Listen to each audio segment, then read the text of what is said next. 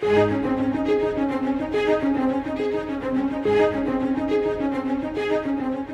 Lord Jesus was the greatest traveler in history. From eternity past, He stepped into time. We have the privilege of walking with Jesus every day.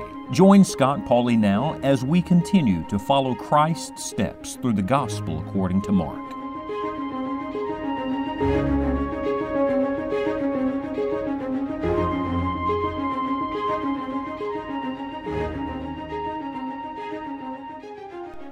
You can't do everything, but you can do something. Just do what you can. We've come in our journey with Jesus to a remarkable story, one of the great women of the Bible.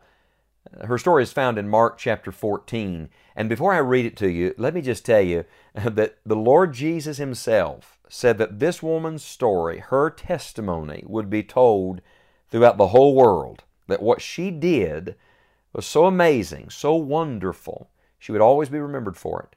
I wonder what you'll be remembered for. What will I be remembered for? The Bible says in Mark 14:1, after 2 days was the feast of the Passover and of unleavened bread, and the chief priest and the scribes sought how they might take Him by craft and put Him to death. But they said, not on the feast day, lest there be an uproar of the people. And being in Bethany, in the house of Simon the leper, as he sat at meat, there came a woman having an alabaster box of ointment of spikenard, very precious. And she brake the box and poured it on His head. And there were some that had indignation within themselves, and said, why was this waste of the ointment made? For it might have been sold for more than 300 pence, and have been given to the poor. And they murmured against her. And Jesus said, let her alone. Why trouble ye her? She hath wrought a good work on me. For ye have the poor with you always, and whensoever ye will, ye may do them good. But me ye have not always. And here's the great statement. Jesus said, she hath done what she could. She is come aforehand to anoint my body to the burying. Verily I say unto you, wheresoever this gospel shall be preached throughout the whole world, this also that she hath done shall be spoken of for a memorial of her. What an amazing woman. What an amazing event. Jesus said that she had wrought a good work.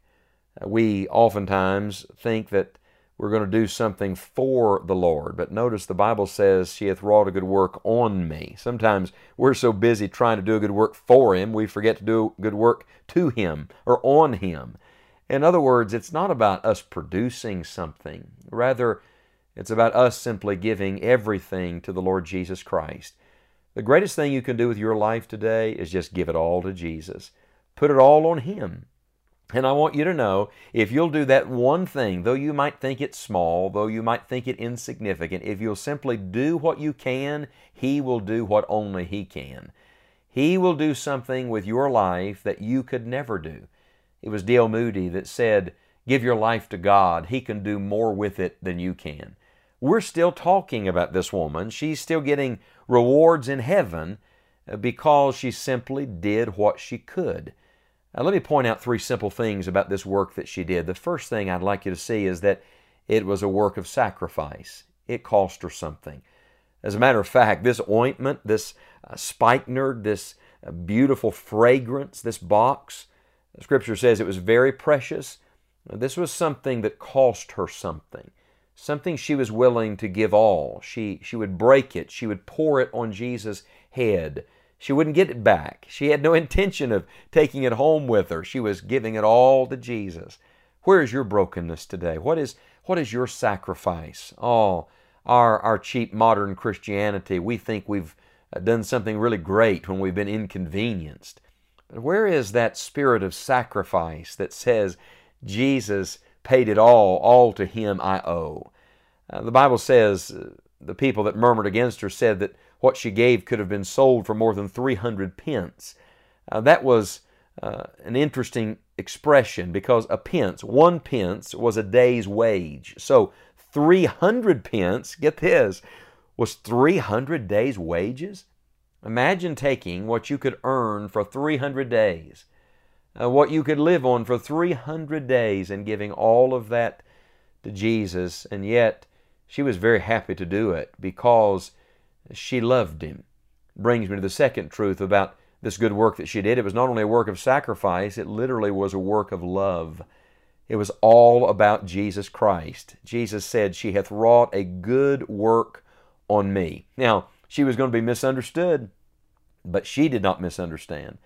No, she had clarity that no one else in the room had. Did you know that true worshipers have insight that others don't have? That people who come to really know and love Christ in an intimate way, who get very close to the Lord, they see everything different. They see life differently. They see their box of ointment through different eyes. They think different. And do you know why? Because suddenly their life is connected to Christ. And their work is connected to God's work in this world. And what's in their hands is now connected to the gospel. You see, this is what the love of Christ constraining you is really all about. What was it that her critics said? They said, "Why was this waste of the ointment made?" If you compare Scripture with Scripture, you find out that actually the person leading this criticism, leading that charge, was Judas himself, the son of perdition. And later in the same chapter, in verse 10 and 11, we read about Judas, and Judas Iscariot, one of the 12, went unto the chief priests to betray him unto them. And when they heard it, they were glad and promised to give him money. And he sought how he might conveniently betray him. Look at the contrast. Here's this woman putting all of her money on Jesus. Here's Judas trying to make some money on Jesus. The real waste was Judas. He's the only waste in this story. And the only waste in life is when you miss Jesus. And the only waste in life is when you think it's all about you. The only waste in life is when you live for this world and not for the world to come. Think about this. Judas is going to end up going to hell. And this woman, you're going to meet her in heaven someday. Judas missed Jesus, but this woman trusted Him, knew Him, and loved Him. I want to tell you, if you'll give your life to God, if you'll simply do what you can, it will not be a waste, my friend. It will be an eternal investment. You can meet it again someday at the nail-pierced feet of Jesus Christ.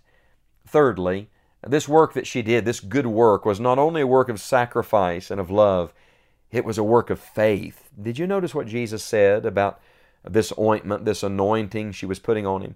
Verse 8, "She hath done what she could. She is come aforehand to anoint my body to the burying."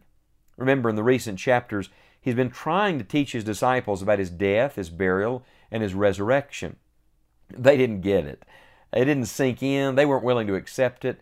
And yet it seems that this simple woman had such faith in what He had taught that she knew He was about to die, and He was going to be buried, and He would rise from the dead. And so rather than waiting until Jesus' body is taken off the cross and laid in a tomb, she comes in advance. She brings her offering early. She anoints His body in preparation for the sacrifice He's about to do. You know what this is? This is one of the greatest expressions of faith in all of the gospel records. And do you know, when you give your life to God, when you simply do what you can and put your life in the Lord's hands, it's an expression of faith that says, "Lord, I believe You're doing something in this world and I want to get in on it. Lord, I know Your work is the greatest work of all and I want to be connected to it." I say again, you can't do everything, but you can do something. Will you do what you can today? Will you do a good work? Your employment today, that's not your life's work. That may be your livelihood. No, your life's work is what you do with Jesus. Let it be a work of sacrifice and of love and of faith today. Put your life in Jesus' hands. Give Him everything. And know that in the end, if you'll do what you can, God will do what only He can. He'll use your testimony in this world, and He'll reward you in the world to come.